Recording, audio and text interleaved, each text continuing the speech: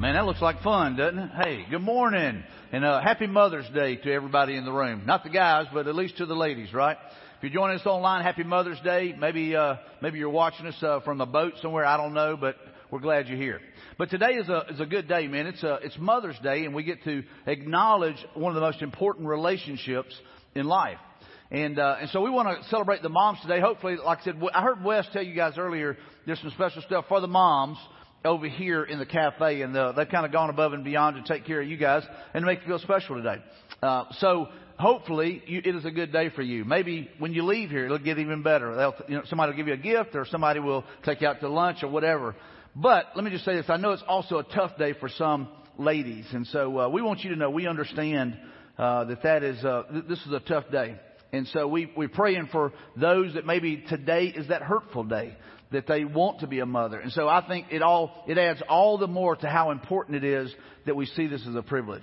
Just that bumper video, where it showed what we do here at Journey Church and some of the things that we do. We're always reminding ourselves, it's a privilege that we get to gather. It's a privilege that we get to do what we get to do. And so we tell our staff that all the time. Hey, guys, what we get to do is a privilege. And so being a mom is a privilege. It's something that God has entrusted you with. And so hopefully you'll see that. But also being a dad is an incredible privilege. So today we're talking about a message really that will speak to all of us, everybody in the room. So if you're here and you're a dad, you say, hey, it's Mother's Day, it's probably speaking to them. Don't check out. If you're a young person and you think, all right, well, this is probably for mom, so I'm going to check out, I'm going to hit my phone. Don't do that. I want you to kind of stay with us today. We're going to look at, really it's an issue about the heart. It's the right heart for helping others. Every one of us is supposed to help somebody, right? And we know that moms are good at helping, sometimes too much, right? And so they're really good at helping.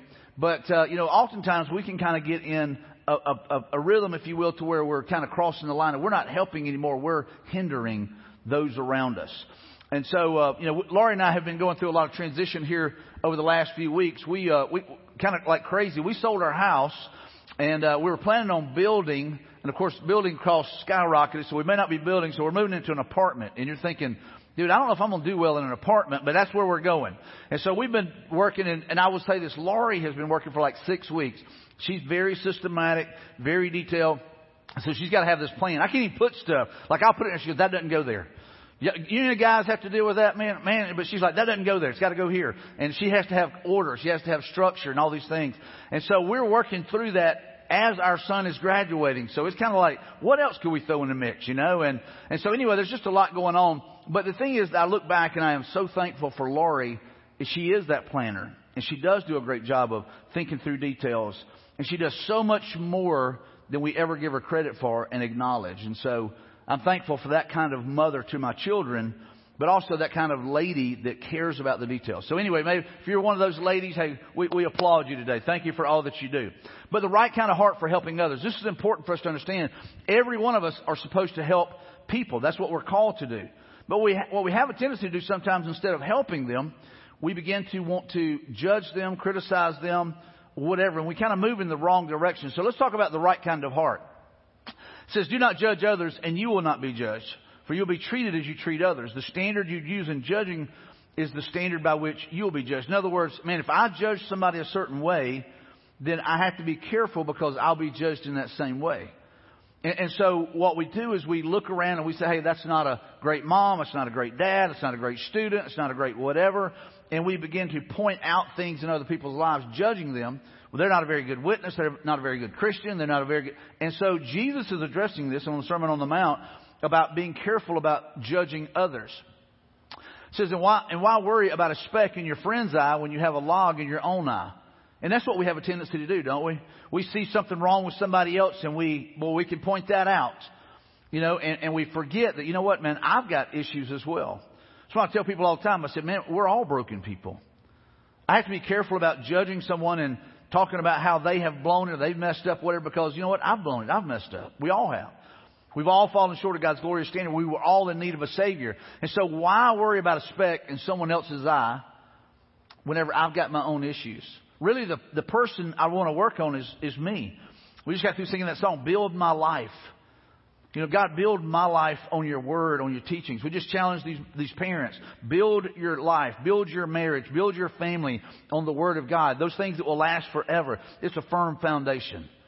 And so why would we be so worried about what everybody else is going through or what they're dealing with than we are dealing with our own heart? And so if we want to have the right heart to help people, we've got to make sure our heart is right with God. How can you think of saying to your friend, let me help you get rid of that speck in your eye when you can't see past the log in your own eye? And so what we often want to do is we want to help somebody else. That makes us feel good, when really what we need to be doing is working on our own heart. And then we can help them with a pure heart, and we can come with them with the right motivation. And so it says, hypocrite, first get rid of the log in your own eye, then you will see well enough to deal with the speck in your friend's eye. And so what we've got to be willing to do is we've got to be willing to say, God, help me to get my heart right. And maybe there's a mom or a dad or a young person or a grandmother, grandparent or whatever in here that, you know what, you need to go, you know what, I'm constantly pointing out what's wrong in someone else's life, in my life, but I really need to deal with my own issues. And so over the last few weeks, we've been talking about comeback, and over, the message that we see, Old Testament, New Testament, Jesus, Peter, Paul, all of them, is, hey, you know what? Confess your sins, repent of those sins, turn to God. And so there's oftentimes that we're so focused on somebody else's problems, we don't deal with our own. We don't deal with our own issues. And so I want to kind of give you a couple of things. I'm going to kind of move through these kind of quick. But these are some things that we do when we break this command that Jesus has given us. We break this command when we think the worst of others. When you see someone, you automatically go south on them. You automatically think the worst. And I've shared this before. I grew up super insecure. And so because of my insecurities, I always wanted to find something wrong with someone else to make me feel better about myself. That is sick. But that's how I was. And I wasn't a believer. I grew up in a home that was pretty dysfunctional. I had a dad that was kind of negative towards his, how he spoke to all of us. And it was I just grew up in that home. And that was kind of my mentality. So I always wanted to find something wrong with somebody else to make me feel better about myself. That's just jacked up. And if that's you, you need Jesus in your life and you need God to change your heart. When I met my wife, Laurie, we were in college, and she kind of, one night, I said something about somebody, and she was like, why do you always try to find something wrong with somebody? Is it to make you feel better about yourself? And it was like, bam, whoa. Like, where'd that come from? But she was spot on. And what I was doing, I was breaking the commandment that we just read in Matthew chapter 7 there. So we have to be careful not to do that. So here's another one. We break this command when we only speak to others of their faults. The Bible says to encourage one another, to build each other up, to spur one another on towards love and good deeds. And a lot of times the only thing we can find is what's wrong with somebody. And we want to point out their faults and what they've done wrong and what they're not good at. And I don't like this, I don't like that. And listen, it's not just your family. It could also be leaders in your community. It also could be leaders in your nation. It could be people in the world. But we always want to find their faults. Let's focus on their faults. And that goes against what Jesus taught us. Here's another one. We break this command when we judge an entire life only by its worst moments. That one speaks, doesn't it? We judge everything, their whole, is based on one bad mistake. And there's people that have made mistakes and, the rest of their life, they have to live with that stigma because there's somebody that is going to break that command that Jesus gave us, and they're constantly going to point back to what they did. And let me tell you, Christians are the worst about this sometimes. Christians are the worst. I think about, pastors or coaches or somebody who's blown it. They made a mistake, and man, we want to barbecue them for the rest of their life. I think about the message of, the story about Hugh Freeze. Hugh Freeze blew it. He blew it. Man, but he came out, he confessed that. Him and his wife went through restoration, but everybody wants to point out everything that he did wrong in those moments. And that's what hangs on that guy. And Christians are the worst about doing this sometimes. We love to shoot our wounded rather than praying for them and coming alongside of them and encouraging them to be maybe different moving forward. Maybe they need support. Maybe they need prayer more than our criticism. And so whenever we do that, we literally go against this commandment. We break this command when we judge the hidden motives of others. We always think we know why they're doing something, right? We really don't sometimes. But we want to judge their hidden motives. I think this is why they're doing it. We have to be careful about that. Here's another one. We break this command when we judge others without considering ourselves in the same circumstances. It's kind of like the old Indian parable. Hey, listen, don't judge a man unless you've walked a mile in his moccasins. You know what I'm saying? And so we have to be careful that we go, well, I would have done this or I would have done it. You don't know. You hadn't been there. But what we do is we want to tell everybody, well, this is what I'd have done. You don't know that. You don't know the pressure of the situation. You don't know the details. And so we often want to judge someone based on those things. And I think it's the last one. We break this command when we judge others without being mindful that we ourselves will be judged. And we have to be careful That, we're judging people. We're always wanting to find something wrong in someone else's life. But we've got to understand, we'll stand before a judge, the righteous judge, the one true judge one day. And so we have to be careful that we're not judging and breaking this command that Jesus has given us. But we're looking, and a lot of people say, well, Mike, the Bible says to look for the fruits. I agree with that. The fruits of a changed life. Man, the fruits of someone who has put their faith in Christ. If you pray to receive Christ and you tell everybody, man, I got saved, but you still live like hell and you still do whatever you want to do and you still live every way that you can to break the teachings of God, man, I'm going to tell you, the fruit says you're probably not saved. You may have made a decision. You may have prayed a prayer. You may have walked to the front of a church. But if there's no change in your life and there's no fruit, there's no evidence, there's a real good indicator there that you have not truly been saved. But what we'll often do is we'll say, man, I made a decision. Yeah, but where's the fruit of that? So the fruit of the Holy Spirit, the fruit of God working in our life begins to show up, and people see that. And they go, man, there's no question. There's no question there's life change in this person's life. So we have to be careful, though, but we will be judged. So if we're judging and we're always kind of criticizing, we're always kind of tearing people down, we need to be careful because we will be judged in that same way. Now I want us to talk about something else that comes in. Praise and criticism. Praise is something that we do to applaud someone, to acknowledge them, to recognize them. Here we are at graduation, and there's a lot of award ceremonies going on, and so we're praising the kids. Hey, they've made it, they graduated, maybe some by the skin of their teeth, but hey, you know what? They're getting to walk across stage, and so you're celebrating that, and everybody's clapping it up, woo! And they're praising them, right? Now, we think back sometimes as parents, we go back, man, it was a struggle to get them there. I'm sure my mom and dad were thinking, thank goodness he finally graduated or he got through there or whatever. But we praise people, and sometimes we can praise people and it's not really genuine. It's not authentic, and people are able to see through that. And then here's the other thing, we criticize. A lot of times we're criticizing people, and there's motives behind those things, and we're going to kind of unpack that. And what those things do, they reveal a lot of times, what's going on in our heart. But, criticism is one of those things where it's feedback at times, and it can be good. Like we always say here, constructive criticism or feedback is the breakfast of champions. So we're always critiquing what we do as a church and as a staff, and we're asking, hey, how do we do this better? How do we improve? And so I think everybody that wants to be the best that they can be at something or be the best that they can be at what God has called them to do, you're always critiquing, you're always asking, hey, how do I improve? How do I raise the bar? How do I raise the standard? And how do I become the best that I can be? And so those are questions we have to ask. So let's unpack these a little bit. And here's a great passage that speaks to it. It says, better to be criticized by a wise person than to be praised by a fool. There are some people that don't like criticism at all. In this culture, nothing can be criticized, it seems like. And if you say anything negative or if you give anybody, what would be considered constructive criticism, that's seen as negativity. And that's just the wrong mentality to have. We've got to have thick enough skin to be able to take some criticism and then work on what we need to work on. But look at what it says. Better to be criticized by a wise person. So someone who has wisdom, someone who has walked ahead of you, someone who's trying to help you. It's good to listen to that criticism. They may say, hey, listen, you know what? You need to put some guardrails around your marriage. And you go like, what does that mean? You need to be more committed to your marriage. What does that mean? You need to study more. If you really want to make the best possible grade, you're going to have to put more time into it. What does that mean? And so what we do is we kind of get blown up, and really what we need to go is, you know what? You're right. Someone who has walked that road ahead of you can oftentimes help you avoid some of the potholes. And so we listen to the criticism. Maybe it's constructive. And nobody likes constructive criticism. I've joked with you guys. I walk off the stage, and every week I walk off the stage and I ask our associate pastors, hey, listen, any feedback on the message, anything that I blew it on? Like earlier when I was doing a parent presentation, man, I got tongue-tied and like, what the heck, So I got to go back and fix that. So we're always trying to work on stuff. And so I walk off and I ask them, I ask my wife, hey, any feedback on the message? I'll ask some of the ladies, any feedback on the message? Why? Because I want the message to be clear. And I want it to be effective. But oftentimes they'll say stuff and I'm like, well, I don't necessarily agree with you on that. Because it kind of hurt my feelings. You know what I'm saying? That's constructive criticism.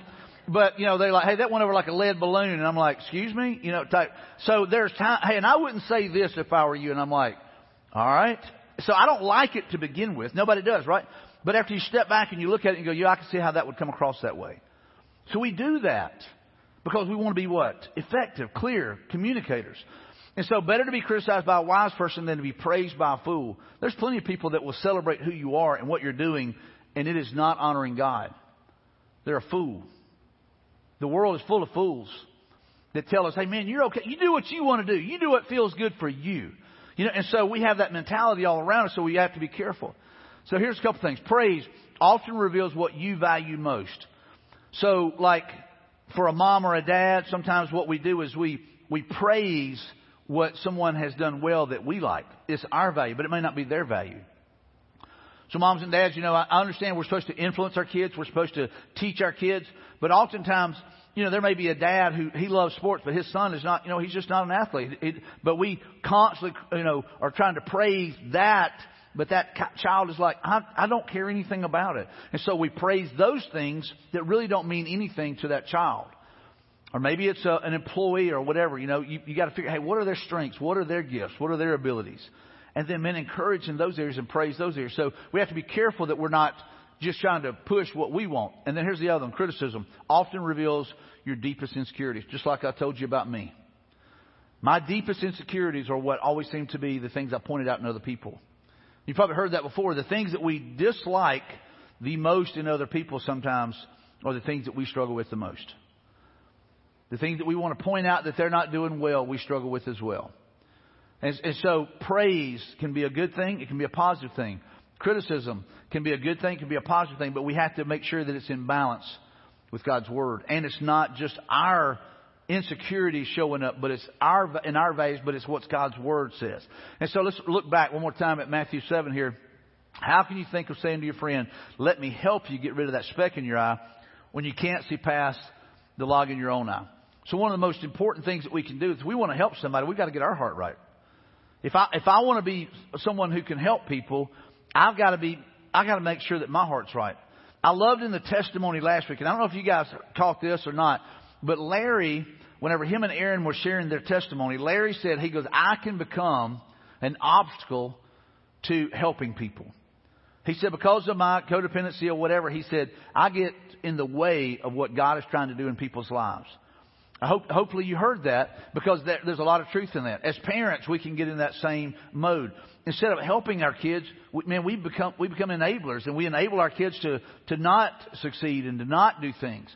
And so we've got to be willing to ask ourselves, what am I doing to help people around me, and I'm not enabling them? How am I getting there? How am I getting to that point? And so what we do is we've got to look at Scripture. Scripture always points it out. But the main thing here is to make sure that our heart's right. Make sure your heart's right. If you're going to help somebody, make sure your heart's right. The Bible even talks about be careful about getting around certain people, you know, and dealing with certain things that you're not ready for yet. So we have to be prepared spiritually. We have to be prepared mentally. We have to be prepared for all those things that come against us. And so here we go. Helping without enabling. How do you do that? How do you help someone without enabling? You know, benevolence is one of those things that we do as a church. You know, we help people out that are going through tough times. But how do you help someone without enabling them to continue in the same pattern they're in? As a mom or a dad, that's one of the questions we often ask. You know, how do you help your child without, you know, enabling them to continue in a bad path or a bad pattern or a bad rhythm? And so how do we do that? And so here's some of these. Some of these are going to maybe hit hard, but offer what they need, not what they want. Offer what they need. You know, and I often will be talking to people and I say, hey, listen, I'm going to tell you something. I said, this may not be what you want to hear, but it's what you need to hear. And I'm not doing it to be mean. I'm not doing it to try to hurt their feelings or whatever, but I'm trying to help them. And I believe that Scripture is clear that there are times that we have to speak to the need, you know, and not worry about what they're wanting to hear. And there's some of us, in here. Let me just tell you, we live in a culture right now, teaching-wise, teaching the Bible, that a lot of teachers are literally wanting to kind of rein back teaching God's Word because they want to tickle people's ears. You know, and I have to make sure that, you know what, I am teaching God's Word. Our staff, we talk about that. Man, we want to rightly divide the Word of God. This past week, we had a staff training day where we get together and we were kind of going over the calendar. And the goals that we talk about is we want to be able to rightly divide the Word of God. You know, not that we just want to say what people they want to hear. We want to teach people what they need to hear. And I would say the same thing applies in our lives as well. Look at this here. It says, but Peter said, I don't have any silver or gold for you, but I'll give you what I have. In the name of Jesus Christ, the Nazarene, get up and walk. He has a beggar who has come up to him asking him for silver or gold or money, who's a beggar, and he was crippled. And then Peter took the lame man by his right hand and he helped him up. And as he did, the man's feet and ankles were instantly healed and strengthened. Man, when you see that, you realize, you know what? He didn't need silver or gold. This beggar needed to be healed of these lame legs. And so, Peter's able to reach down, take him by the hand, pull him up, and through the power of God, he was able to walk. Man, he began to celebrate and he began to dance around. He became a witness to everyone in the whole church there. That meant everybody was like, this is amazing. We've known this guy for years. And so whenever Peter walks in and does this, man, it radically changed everything. And so we see that, Peter looked beyond what he wanted to what he needed. And so in our relationships, you've got people around you, you've got children, you've got moms and dads, you've got people around you that you've got to be willing to say, God, help me to look for those things that are the real needs. Help me to look for those things that are the real needs. And so we have to understand that. Identify the real need. What is the real need? Is it really, do they really need to talk to me, or do they really need some information on, hey, what the next step might be? Do they really need money, or do they need some help? Do they really need some friends around them, or do they need some accountability? And so what we often say, hey, I need some friends. No, you need accountability. You need some people around you that love you. I tell people this all the time. You need to surround yourself with people that love you, that want you to be successful, and they want you to be the best that you can be. Your marriage. You need to surround your marriage with people that love your marriage and they love your spouse and they want your family to be healthy and whole. Too often what we do is we surround ourselves with people that do not have our best interest in mind. They've got their own agenda. And hey, they just want to have fun or whatever. But you need to have some healthy guardrails around your marriage and around your relationships and around your family, so that you can make sure, hey, and I want to be able to identify the real needs. Well, I'm just telling you, every one of us in this room has that real need. We need good accountability around us. We need good, healthy families that love our family around us, that they're praying for us and they're interceding for us. And they're not challenging us or tempting us to do things that are detrimental to our marriage or detrimental to our family. And then here's the next one. So identify the real need, and then pay attention to actions, not words. Everybody can kind of tell you what you should do, right? But you pay attention to actions. And you watch someone and you're watching, they're telling you what their needs are, but you also have to look at their actions. What are their actions doing? The actions speak really clear, really loudly. Words can just kind of tickle the ear. And so it's kind of like someone who says, man, hey, I can't find a job or whatever. And so what they're saying is, I can't find a job. And right now, I don't know about you guys, but everywhere you look, they're hiring, right? Everywhere that you look, they're hiring. And there's a lot of people that just don't want to work. I get that. That's a hard issue, because the Bible says that God blesses hard work and that we are supposed to work. And that's not a political thing. That's a biblical thing. Just go ahead and get your mind around it. That's a biblical thing, that we're to work, and we're to work hard, and we're to work as unto the Lord, right? And so we're to work. So there's jobs there where some people say, well, I can't find a job. Well, the question is looking at their actions. Hey, they're not looking for a job. I can't find a job, but they're not looking for a job. And so, man, I can't find anything. Are you looking? And their actions will tell you. There's people that go week after week after week, and they don't have a job, and you go, have you got a job? I can't find anything. Have you looked? That's action. You have to move to action. And so pay attention to the actions, not words. Someone may say, well, I can't seem to get a date.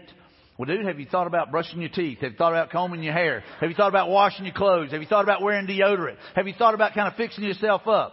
You know what I'm saying? I mean, there's little actions that come into play there. And so you got to do those things. And hey, be something that somebody wants to spend time with. Get your heart right. Get yourself in shape. Clean yourself up. Those things come into play. So it's not just about words. It's about actions. And so we have to be willing to do that. So here's the other thing. Number 2.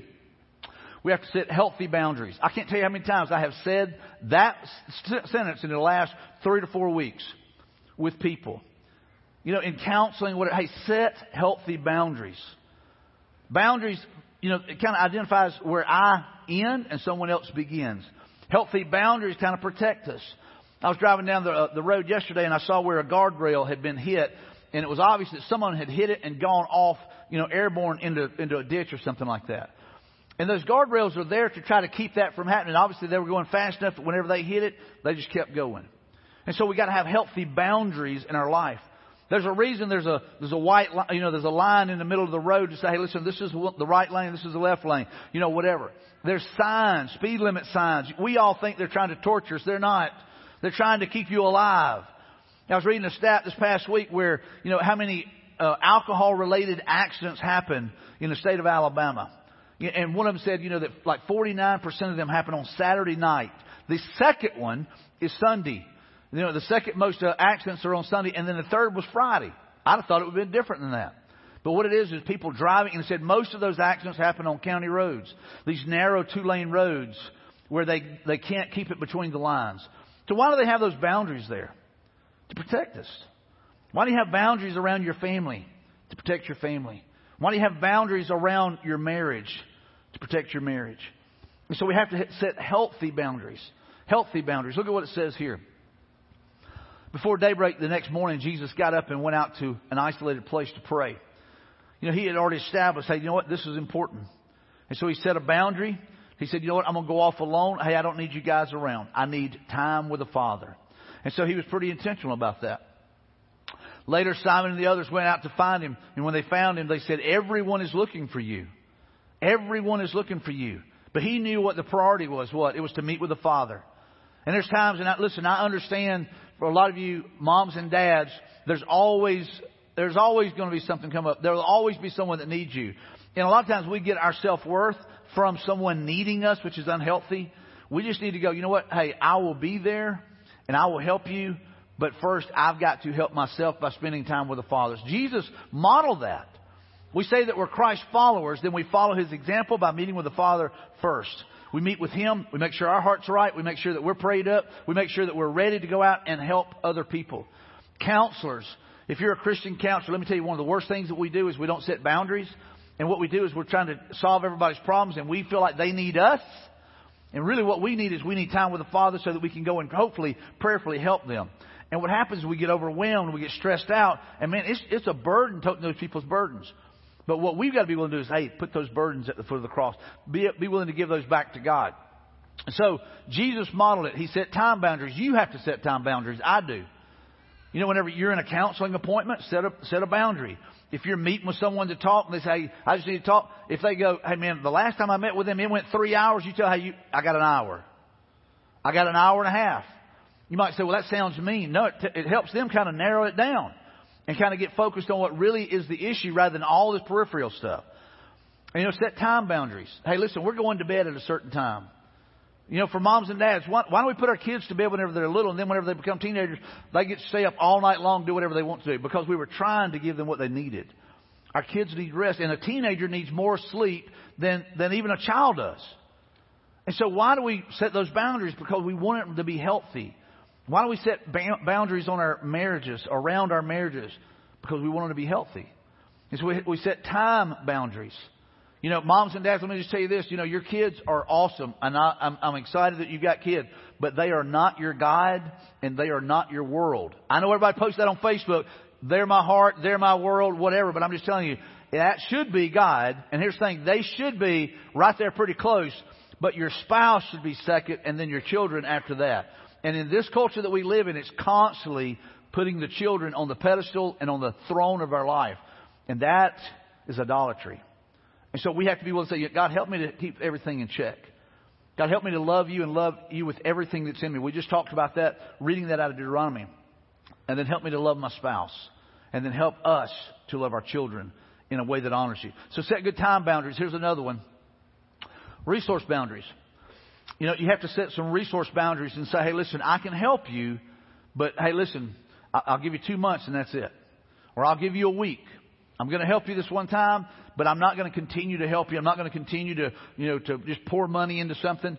But there's always a time when someone needs help. And we've got to be willing to say, let me help them, but not enable them. And so you help them for a time boundary, and then you also set a resource boundary and say, listen, when this money is gone, that's it. What we do here as a church? We have a benevolence fund, and we use that. Whenever it's gone, it's gone. You can't just give money you don't have. I know that's a crazy concept, but I'm just telling you, you can't do that. So what we do is we try to help people. But you have resource boundaries, and you also have things that you help them with. Say, hey, listen, I'm going to help you with this, but you've got to learn to help yourself. So what we do is we have financial coaching to help people learn how to manage their money and how to let them kind of get control of that. So we have to do those things. So you have to set time boundaries and resource boundaries. And then here's number 3. Allow them to face their consequences. Toughest thing in the world for a parent. Your kid doesn't turn in his paper when he's supposed to. Let him get an F. That's hard, isn't it? They don't, do something the right way, and you want to go in and kind of bail them out, and you want to call a teacher up and chew them out. I understand there's some crappy teachers out there. I get there's some of them out there, but there's some great teachers out there. There's some great teachers out there that do their job, and your child is not doing their job, and they're not being responsible. They're not bringing things home, and they're not doing what they should be doing. Get on your child, not the teacher. I mean, when I was a kid, man, I got a spanking when I got home. If I got a spanking at school, like back then, you had corporal punishment, I guess they call it. I would go in, my vice principal would lift me off the thing with a ruler or whatever, or a board, and then I would come home and get another one because I had gone against what the teachers had said. That mentality is gone. I get that. Some of y'all look at me like I'm a freak up here, like, what in the world? But I'm just telling you, there's oftentimes that your kid needs to take responsibility, and we need to be teaching them that. That's what Scripture teaches. You take responsibility, you take ownership, you do things, and here's the thing. They have to learn that from you, that, you know what, we're not making excuses. We're going to either make adjustments, we're going to make changes, we're going to make a difference. But if you're always making excuses for your child, you're not helping them, you're enabling them. And so you got to allow them to face their consequences. And that's a hard one. Look what it says in Galatians. It says, don't be misled. You cannot mock the justice of God. You will always harvest what you plant. It's kind of like what you sow, you reap. If you grew up with that mentality, what you sow. If you sow corn seed, you're not going to get wheat. If you sow wheat, you're not going to get corn. But if you're sowing to feed the flesh, if your child is sowing to feed the flesh, if your family member is sowing to feed the flesh, they're going to reap what they get. And so we have to be careful about not bailing them out. You have to have a conversation. Hey, listen, if you do this is the consequences. That's it. And I understand a bleeding heart, and I understand a mom or a dad, not wanting. I've told my kids, one time I told my son, I said, hey, listen, he got in trouble. And I love to hunt. He loves to hunt. And so we'd had this hunt planned. And I said, hey, listen, you're not going. And I wanted him to go. And I just said, you know what? We're not going. So I missed out. He missed out. And there are times it's going to be that way. You just got to be willing to say, hey, listen, the consequences are affecting us all. And I'll just tell you this. If mom and dad, if you don't teach them at home, then the law has to teach them. And then whenever they start breaking those laws, not a whole lot you can do about it. And so we have a responsibility to teach them boundaries. Don't be misled by, you cannot mock the justice of God. You will always harvest what you plant. Those who live only to satisfy their own sinful nature will harvest decay and death from that sinful nature. If you're feeding the flesh, if it's always about what you want when you want it, and not anything about God, that is your God. But those who live to please the Spirit will harvest everlasting life from the Spirit. Man, what a great promise. Everlasting life. And like I said, whenever we live to satisfy the Spirit of God, and we want God to be honored by our decisions, by our life, how we treat people, and by how we help people, that we help them in a healthy way, we're honoring Him. And so look at this last one here. Rescuing isn't always helping. And I know as a parent, man, we always want to rescue our kids. And sometimes we've got friends that we're always rescuing our friend. We're not helping them sometimes. There's a time to rescue and there's a time to let them deal with the consequences. And so we have to be willing to say, God, help me to know the difference between the two. So rescuing them isn't always helping. And then here's the last one. Jesus is the Savior, not you. The main thing that our family members need, whether it's our children, our mom or our dad, our brother, our sister, aunt, uncle, maybe it's a coworker, whoever, what we all need is a relationship with Jesus Christ. We need a Savior. We've all blown it. We've all messed up. And too often what we try to do is we try to be the Savior for someone, and man, that's just the wrong place to be. We need to let Jesus be the one that changes them. And so I want to give you, one more thing here. I think this is important for us to understand. We can't please all people, but we can please God. I can't please everybody. I can't please everybody in this room. I can't please everybody that's watching online. I can't please everybody. And here's the thing. We look back at Jesus. Jesus didn't please everybody. He didn't please everybody. There were times that, Jesus taught things that people get stirred up and then they wanted to stone him. Jesus Christ, the Son of God, was teaching things that they wanted to stone him. They wanted to kill him. And eventually they would nail him to a cross. So you can't please everybody. But here's what I love. You can please God. Jesus pleased the Father. He honored the Father. You're not going to always please your children. You're not going to always please your mom and dad. You can honor your mom and dad. You're not going to always please your friends. But you can honor God. Look at this passage here. It says, where we speak as messengers approved by God to be entrusted with the good news. Our purpose is to please God, not people. Don't you love that statement? Man, I want to live to please God, not people.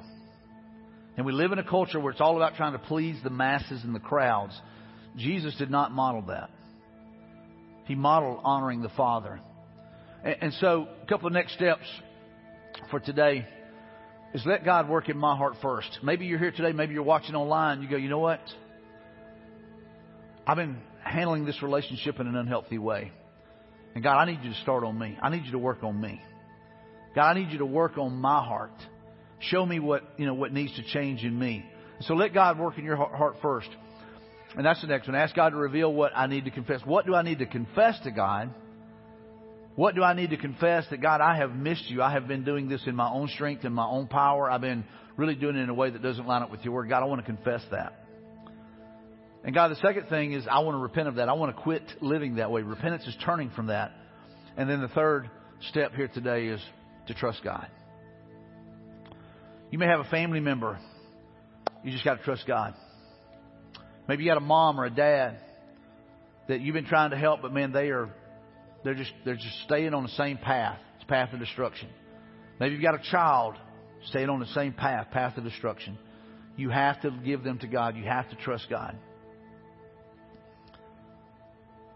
You might be asking, well, Mike, how do I change? You have to trust God. You have to trust Him to change you. You have to trust Him to work in you. You have to trust Him to reveal what the next step might be. Relationships are tough. I told these parents earlier, the toughest job in the world is raising kids.